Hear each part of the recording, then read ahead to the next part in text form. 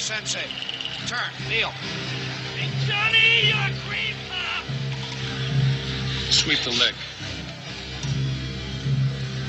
You have a problem with that? No, Sensei. No mercy.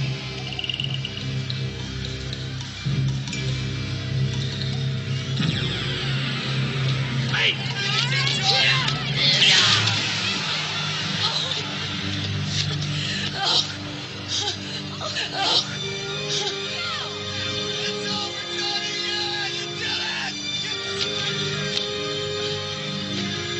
Russo, you okay? Can you go on? Instead of a body bag! Yeah! All right. Feet. Do it again, Johnny! It's a warning for illegal contact to the knee. Finish it, Johnny! In. No mercy! No mercy! Play the fish, Johnny! Finish him!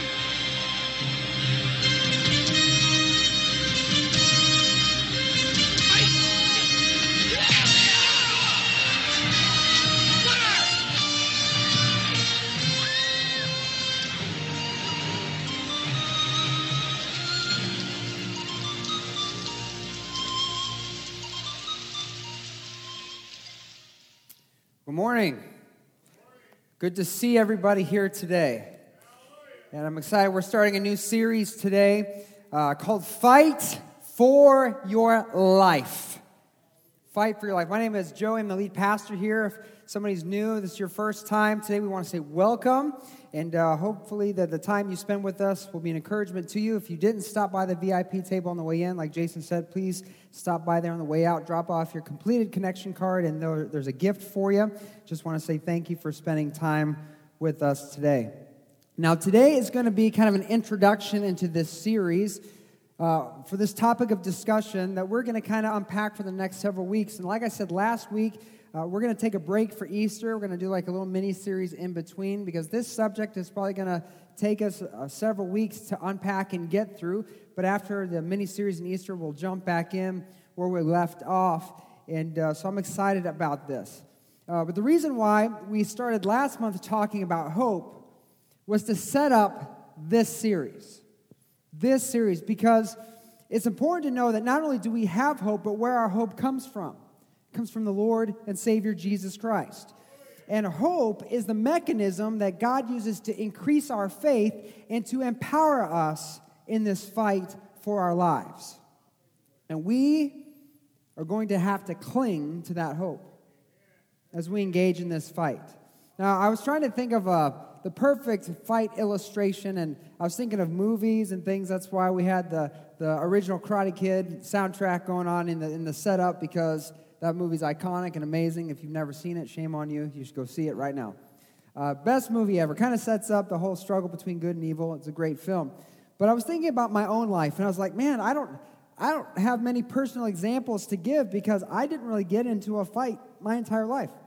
You know, I never really knew my brother and I, we wrestled. I guess you can call that fighting. But I was never in really one of those bloody nose, knockout, drag out, slug fist fights that many of you probably have in your history. So I'm like, what could I pull from? And so I started praying, God, give me an illustration. And then he brought to mind what I like to call the bathroom incident.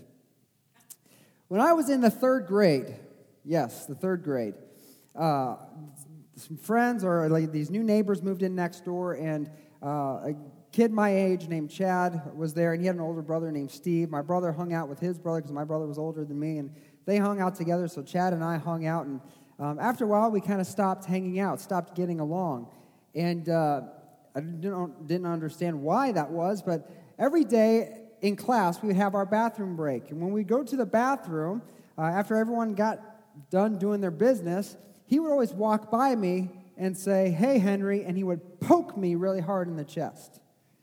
And I can't say that word, but it made me mad. You know which word I'm talking about. It made me mad. I was upset, and I didn't know why he was doing this. And it was every day, like clockwork. We'd go to the bathroom break, he'd come by, and he'd poke me in the chest and say, "Hey, Henry," just kind of, trying to punk me out or something, I'm not sure. And so I got really discouraged by this because I was a pretty nice kid, I thought, and got along with most everybody. So I went home and I told my dad what was going on. Now, in my family, we had a rule. The rule was if you get in trouble at school, you're in trouble at home. So I tried to be a really good kid. I wasn't trying to be rebellious at school, did my work, was good to the teachers.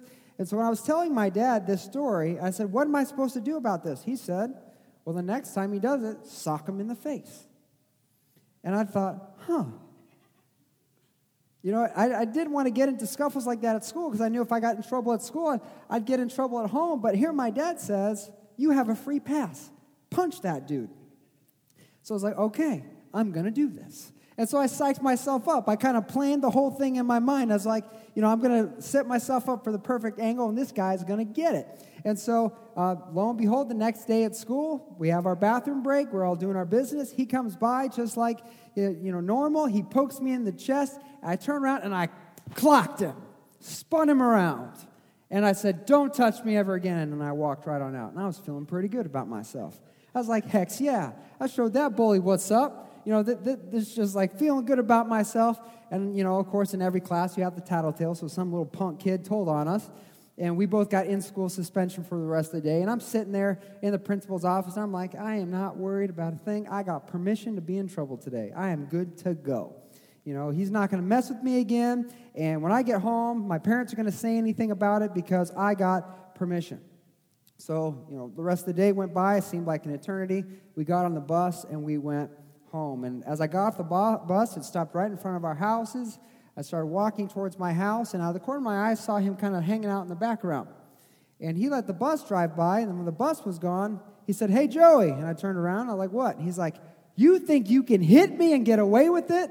He bum rushed me, tackled me to the ground, put me in a headlock, and started cutting off all of my air supply. And I couldn't move. And that was a bad day. That day, I learned a major lesson about fighting, and that is fighting has consequences. I especially learned something about retaliation, that the first battle, the first skirmish, isn't always the end of the battle, that there's oftentimes retaliation. And I also learned something about being unprepared.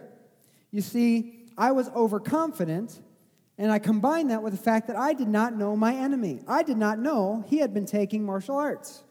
I also did not know that he was pretty athletic and had been in football and other aggressive sports. I didn't realize how big this kid was, how heavy he was, how strong he was. So I was a little outmatched. You see, the tide in any battle can turn at any moment, especially if we are caught unprepared. And I didn't know much about him other than just from what we've been hanging out. And this relates to us today because in my experience, the church has not only become overconfident, but in doing so has made itself unprepared. I believe that people within the church, not just this church, but the church corporately in general, have forgotten that we are in a fight all together. In Ephesians chapter 6, verse 12, this is our theme verse, the verse you saw scrolling on the screen.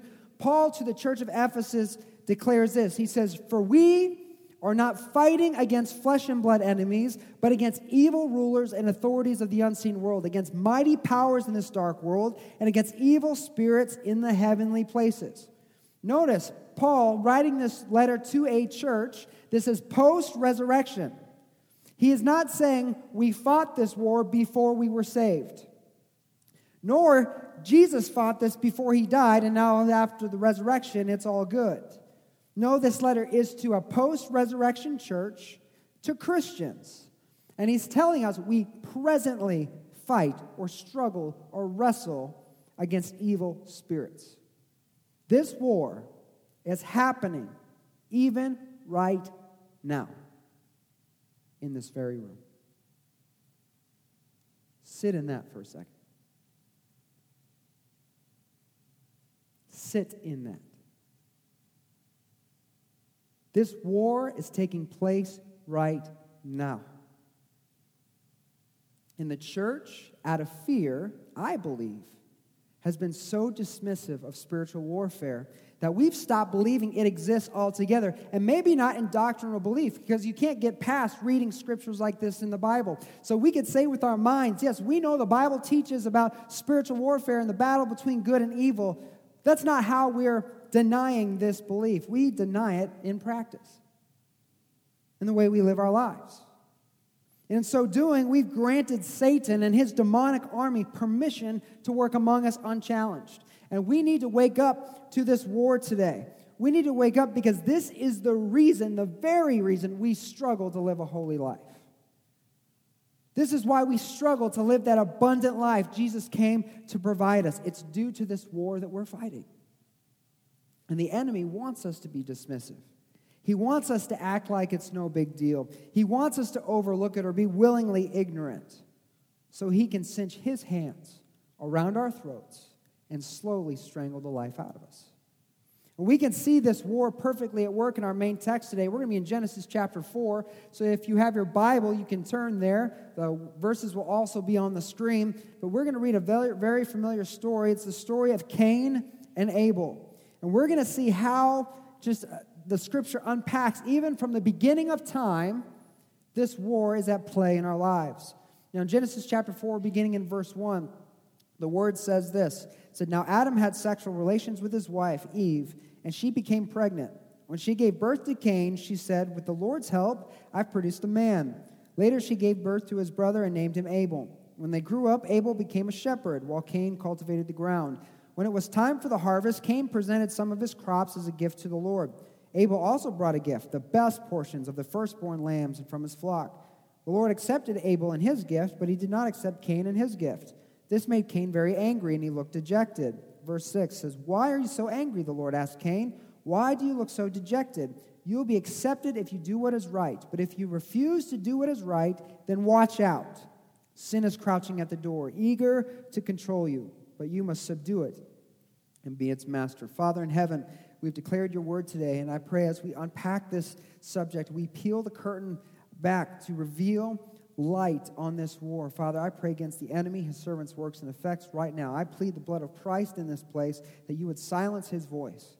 God, that our attention would be in tune to you. The only voice we hear is of the Holy Spirit. God, that Jesus' name would be glorified. God, and that you would reign in this place today. Speak to our hearts. Give us open ears, open minds, and a ready heart. Now, in the name of Jesus, I pray. Amen. So Cain and Abel, brothers, they both present sacrifices to God. God accepts Abel's sacrifice because it was his best. It was his first, his best, the greatest he could offer, which demonstrated that Abel had a love or a heart for God. He had a relationship with God. He had a burning desire to honor God with all that he had. So God honored his gift. But Cain, his gift was rejected because he did not give his first and his best.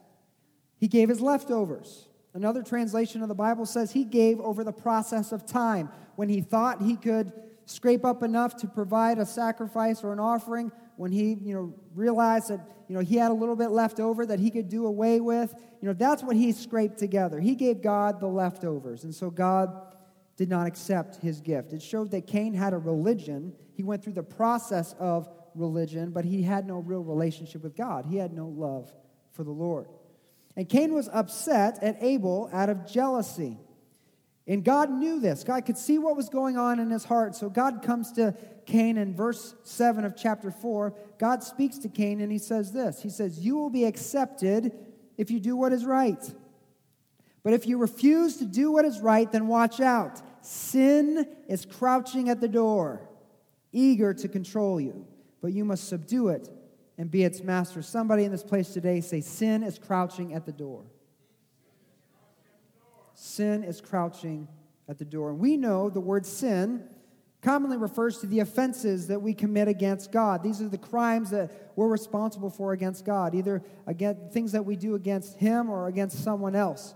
But if we look at another passage of Scripture, we'll begin to unpack to see this word could actually refer to maybe a few other things or something else. In Romans chapter 5, verse 12, I like how the translators of the King James Version translated this verse, so we're going to read it in the King James Version.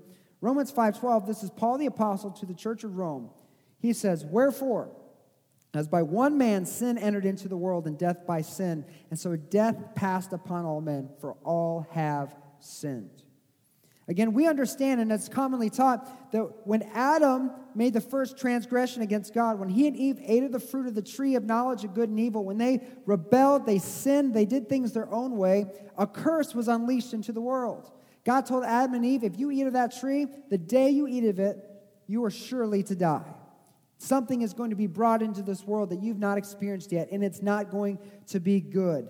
And that curse brought into the world was like a cancer, and it spread to everyone and everything because of Adam.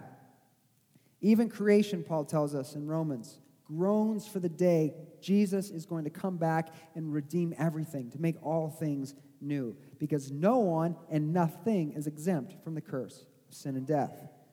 Matter of fact, sin takes effect at the moment that we are born, the moment life is produced. We have received this sinful nature from Adam. This curse has affected all of us. In Psalm 51, verse 5, the psalmist writes this. He says, I was born a sinner, yes, from the moment my mother conceived me.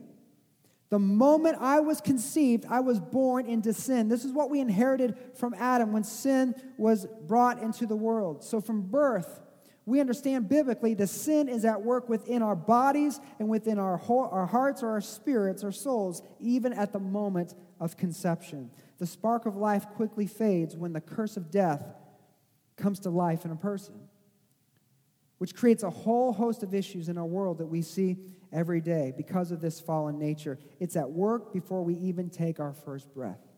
Jeremiah 17, verse 9 says, the human heart is the most deceitful of all things and desperately wicked. Who really knows how bad it is? When Adam first rebelled against God, being the first man, through him now has been passed this sinful nature into everyone thereafter. We have inherited a sinful nature, a wicked nature from our parents. It's unavoidable, it's inescapable, which is why we needed a Savior, to save us from ourselves. So when we refer to sin and we see the Bible referring to sin, we're not just talking about the offenses that are committed against God and against one another. We're also talking about the very nature of our fallen hearts, because our hearts are sinfully wicked, which is why we need a Savior. But here in Romans chapter 5, verse 12, it's interesting that as Paul is revealing how sin is passed down through Adam, he uses two different words in the original Greek language for sin. If we read it again and look at it using those original words, in verse 12 he says this, wherefore as by one man sin, it's the Greek word hamartia. It said hamartia entered into the world, and death by hamartia.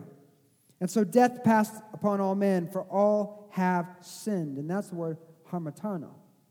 Two different words, but yet they are translated in the exact same way. It means to miss the mark, to err, to be mistaken, to miss or wander from the path of righteousness and honor, to do wrong, or to wander from the law of God and violate God's law, in essence, to sin.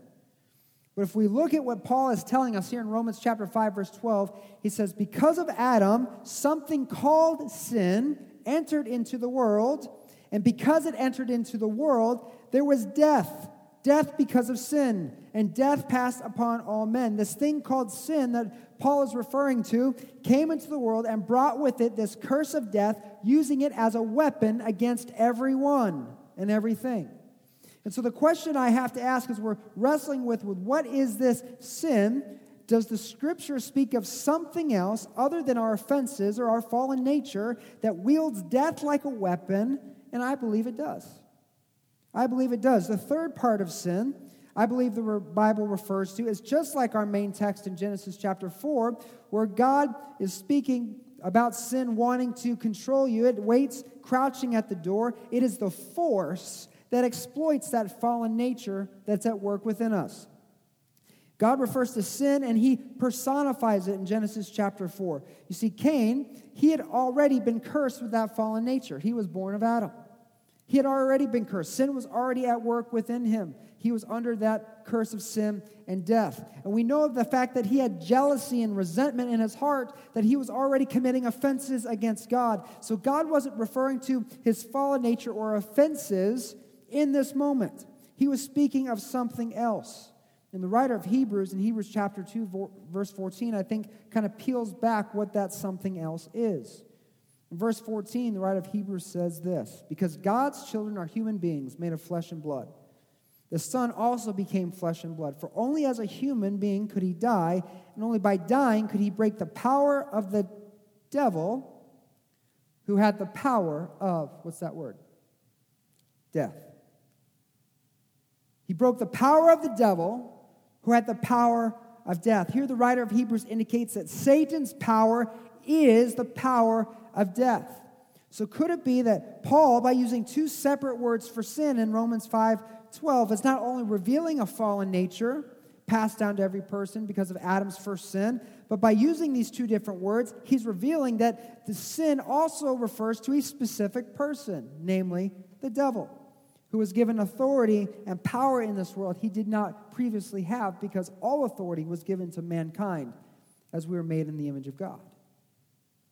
Now that Adam sinned, he had authority that did not belong to him. And Satan used this newfound authority not to bring the world to life, which was what Adam was charged by God to do. No, now he was bringing death into the world, spreading death to everyone and everything. But again, as we look at these scriptures, it's hard to know for sure that God is referring to Satan in Genesis chapter 4. So let's look at one other passage of scripture, John chapter 8, verse 44. Jesus is confronting some religious leaders, and he's rebuking them for their misunderstanding of the word of God. And John 8:44, here's what Jesus says. He says, "For you are the children of your father the devil. You love to do the evil things he does. He was a murderer from the beginning. He always hated the truth because there's no truth in him. When he lies, it is consistent with his character, for he is a liar and the father of lies." Somebody say, the devil is a liar. He's a liar. And we know that he lied.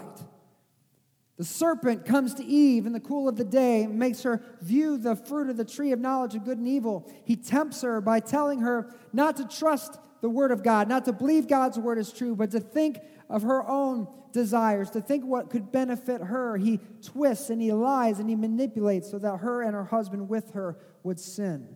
And we know that story. It's taught, it's preached. But where is the murder in that story? Jesus said that he was a murderer from the beginning, talking about this first family. He was a murderer, but we know there's no murder in the story of Adam and Eve. Where's the murder? Well, let's look at the story of Cain and Abel. After Cain had been rejected, he was feeling sorry for himself. He was resentful towards his brother. God warned him. Sin was crouching at the door. In Genesis chapter 4, verse 8, the word of the Lord records this. One day, Cain suggested to his brother, "Let's go out into the fields." While they were in the field, Cain attacked his brother, Abel, and killed him. We see murder in the story of Cain. And not only do we see murder in the story of Cain and Abel, Jesus had two specific accusations against Satan in John 8:44. We also see in the next verse, in verse 9 of Genesis chapter 4, it says, "Afterward the Lord asked Cain, 'Where is your brother?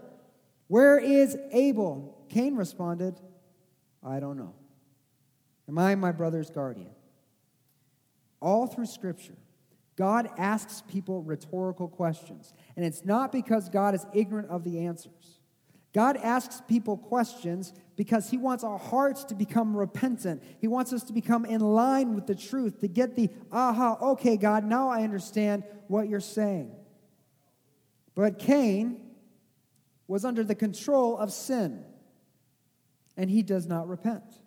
He does not come in line with the truth. His statement, "I don't know," was a bold-faced lie because Cain knew exactly where Abel was. He was lying dead in a field at his own hand.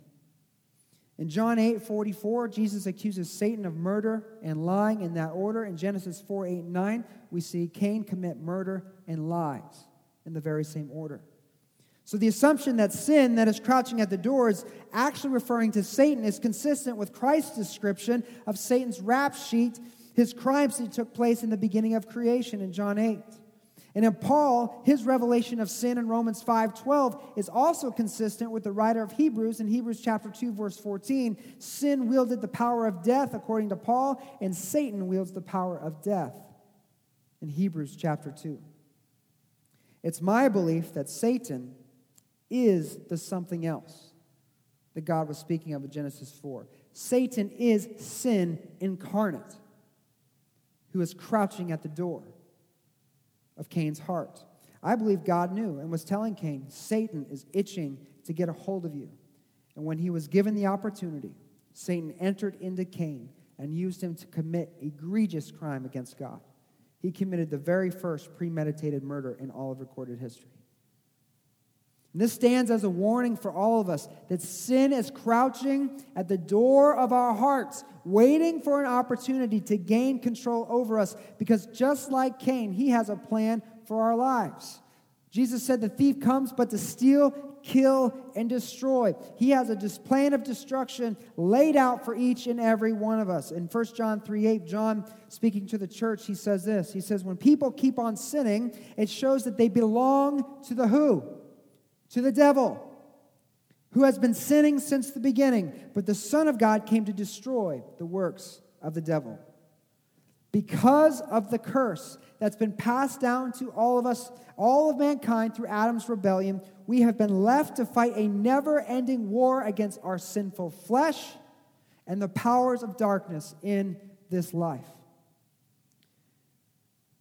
The thief comes to steal, kill, and destroy, and that's his express goal for all of humanity, including you and me. This is Satan's will for us. He has many lies, many schemes, many plans at work in the world as a means to get a hold of your life, just as he did Cain. And just like Cain, Satan wants to get you to destroy. He wants you to commit crimes against God, to be the destroyer, to harm others, to bring about the effects of sin and death into the world. And by you becoming the destroyer, getting you to destroy, you in turn will be destroyed. And this is our reality, a very real problem. This is the struggle that we have because of every second of every day, Satan is waiting to get his hands around our throats. But look what God tells Cain in regards to sin in Genesis chapter 4, verse 7. He says something very specific. He says, you must subdue it and be its master. You see, we are in the fight for our lives, but there is hope. Because you can overcome Satan. In Christ, you've been given authority over the devil and his schemes. You've been given authority over the armies of darkness because Jesus came to destroy the works of the devil. In Acts chapter 10, verse 38, it says this. He says, and you know that God anointed Jesus of Nazareth with the Holy Spirit and with power. Then Jesus went around doing good and healing all who were oppressed by the who? The devil. And for God was with him.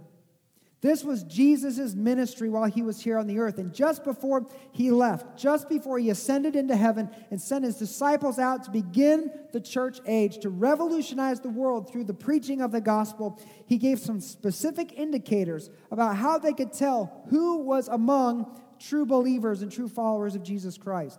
In Mark chapter 16, verse 17, this is the word of Christ himself. He said, these miracles or miraculous signs will accompany those who believe. What's that say? They will cast out what? Demons in my name. They'll speak with other tongues. They will cast out demons. They will exercise authority over the forces of darkness. Jesus was revealing to the church that we were to continue and that we would continue the work that he began while he was here. That we were to advance the kingdom of God by taking back the stolen ground from the kingdom of Satan. But my question is to you today, is when was the last time you cast out a demon? When was the last time you went toe-to-toe with Satan? Maybe never? Is it because the spirits don't exist anymore? Or maybe just somehow they don't work in America anymore, that we're somehow exempt? I mean, I think we could look around at our culture and just turn on the news and see that's not true. If you are a child of God, Jesus said these signs will accompany those who believe. This has some very strong implications to our faith journey, to our relationship with God, to our connection with the Holy Spirit. He says, those who follow me, who believe, will exhibit these things. So my question is then why haven't we gone toe-to-toe with Satan? Why haven't we cast out demons? Why haven't we delivered all who are oppressed by the enemy? Maybe it's because we don't even know how to recognize who they are, where they are, or their work in our lives. I would say for most of us, the answer is no. We don't even see them.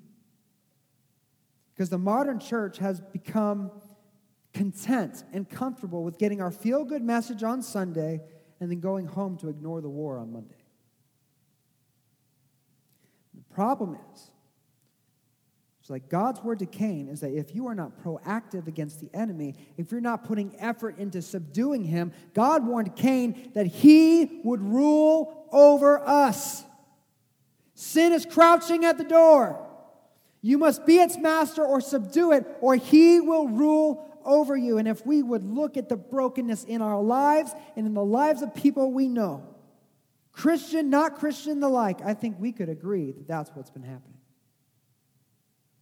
For many of us, he rules. We don't even know it.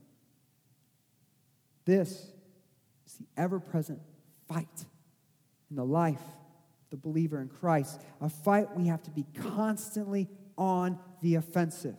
No prevent defense, only offense. The war we wage is a constant struggle against our sinful nature and against the work of God. Our sinful nature is the seed of Satan, and our new nature, which is the seed of the Holy Spirit, are constantly in a tug-of-war battle within us. Galatians 5:17, Paul says to the church of Galatia, the sinful nature wants to do evil, which is the opposite of what the Spirit wants, and the Spirit gives us desires that are opposite of what the sinful nature desires. These two forces are constantly fighting each other so that you are not free to carry out your good intentions.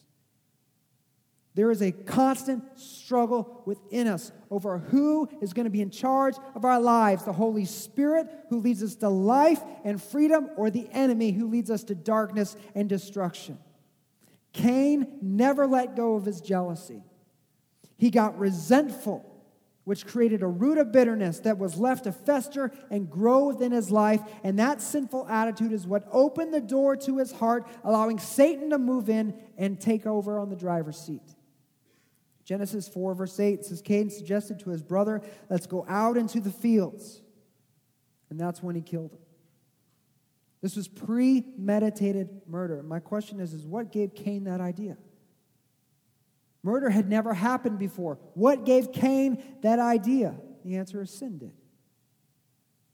Satan did when he entered Cain.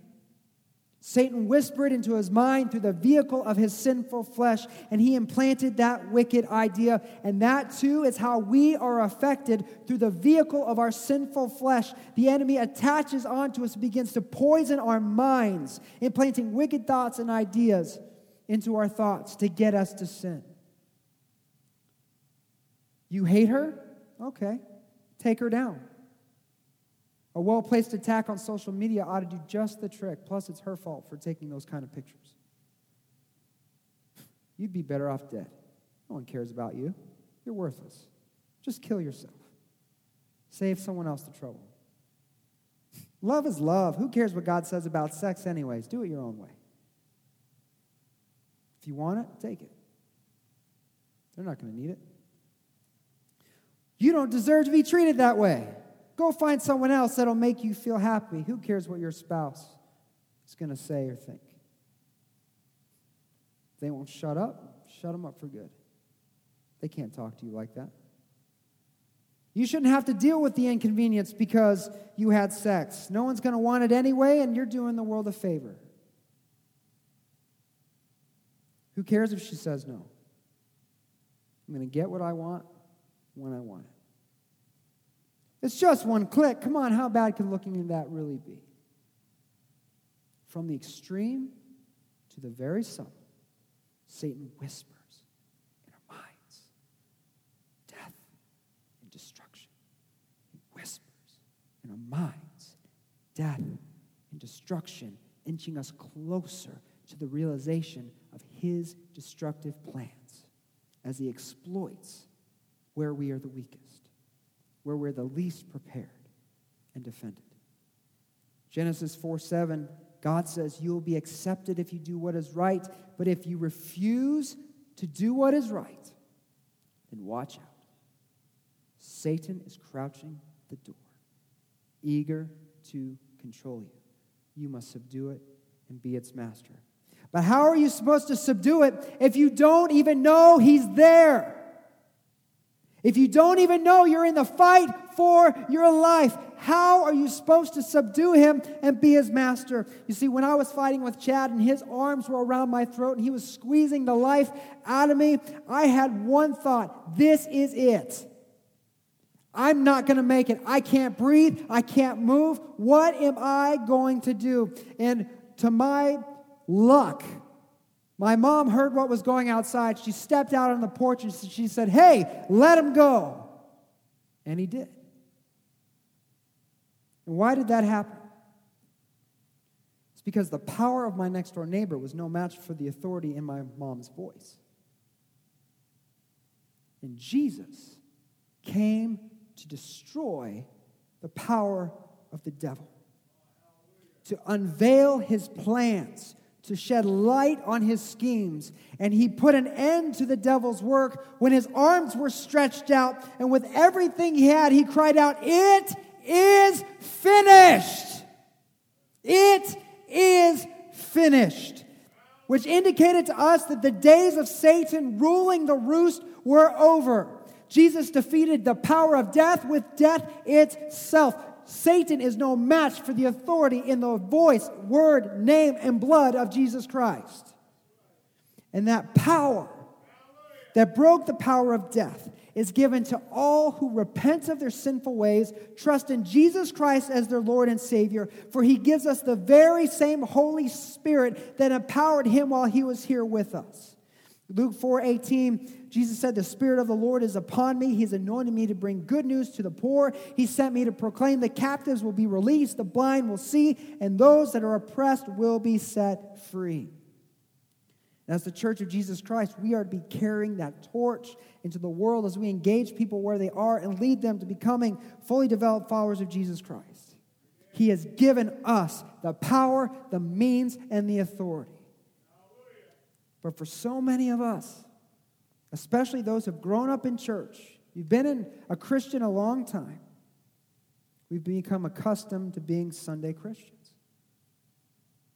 offering God what we accrued over the process of time, caught up in a religion, but we have no real, vibrant, powerful relationship in Christ through the Holy Spirit. As the modern church, we become numb to the war.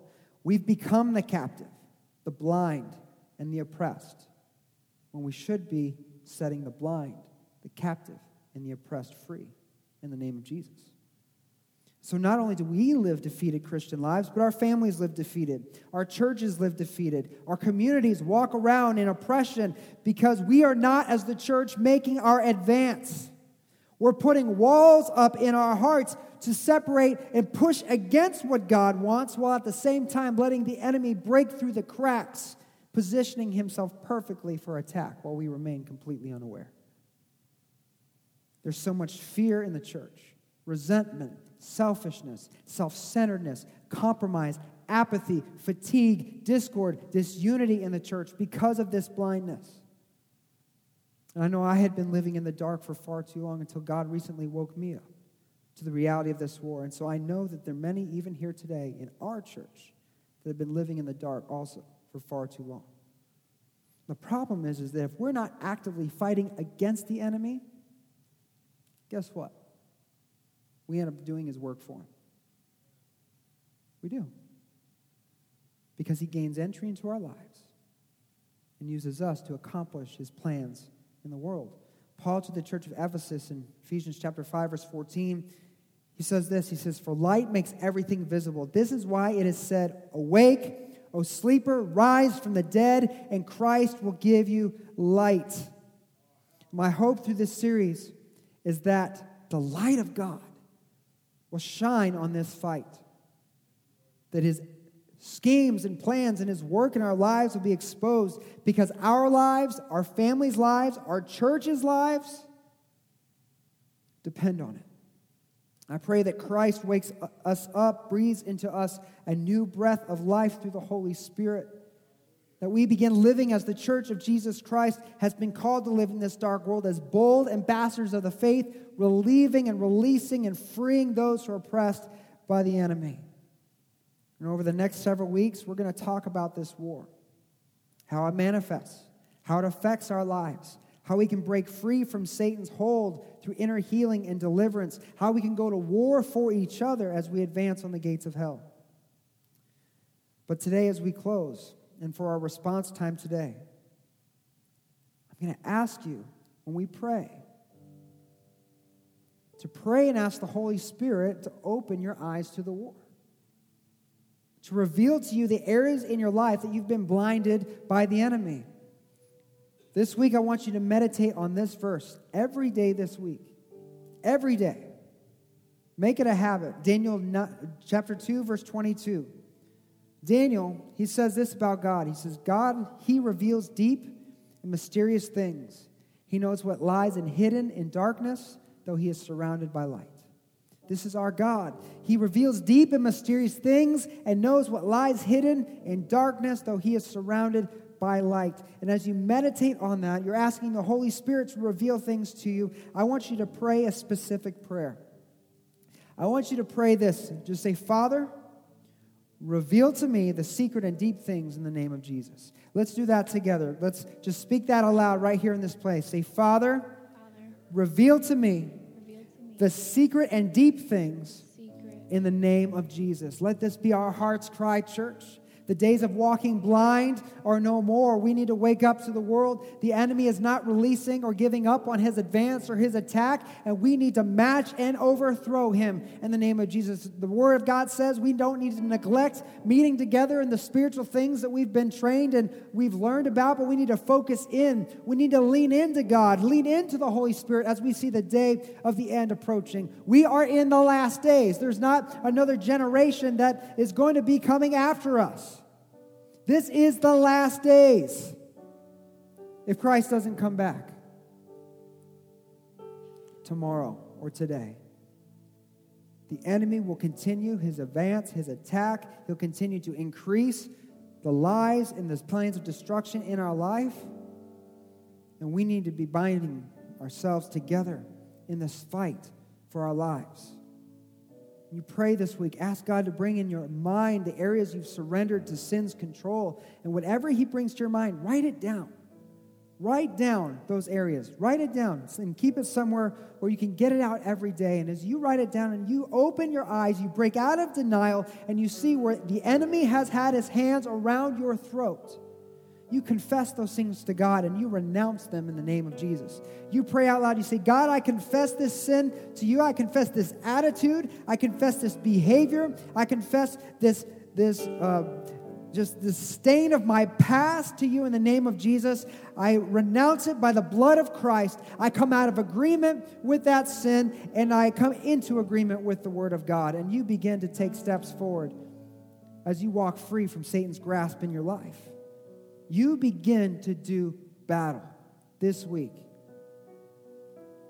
If you're here today, under the sound of my voice, and you have never accepted Jesus Christ as your Lord and Savior, there's never been a time in your life where you just prayed out to God and said, God, forgive me of my sins. I trust Jesus today as my Lord and Savior. Then the Bible says, the Word of God says, that you belong to the enemy, that you're still part of his kingdom. And if you were to die today, you would die guilty of your sins, and you'd have nothing to look forward to but destruction and judgment in a place that was reserved only for Satan and his demons. But the hope of the gospel, the good news, is that Jesus died so you could live. He was judged so that you could be set free. And if you make that decision today to place your faith and trust in Jesus Christ, to call out to him, guess what? The Holy Spirit's going to come and transform and make something new happen in your life today. You're going to be a new creature going from death to life. He's going to make us home in your heart.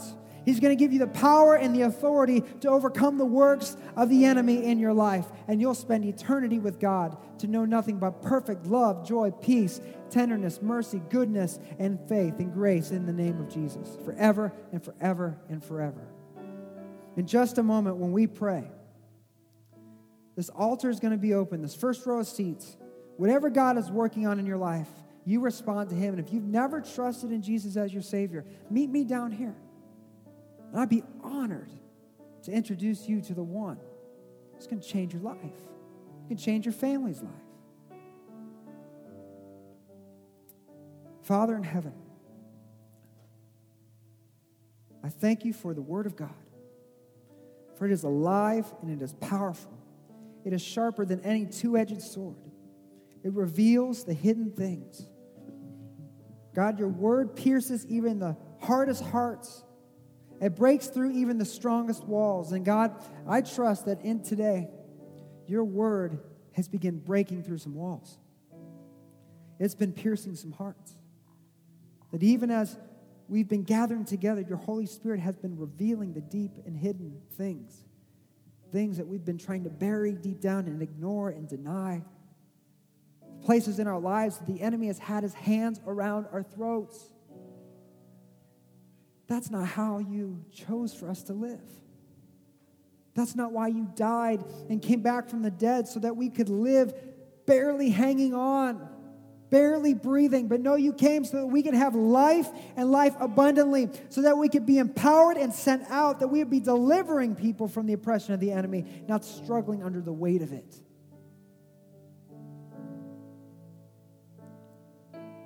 Father, as we open now the time for prayer and response, I pray, God, that there would not be a stubborn heart in this place, that we would each respond according to what you were doing in our hearts and lives. In the name of Jesus, I pray. Amen. Let's all stand. Let's remain in an attitude of prayer. You respond, so Holy Spirit is working in your life. I'll be down here to pray with anyone who needs prayer.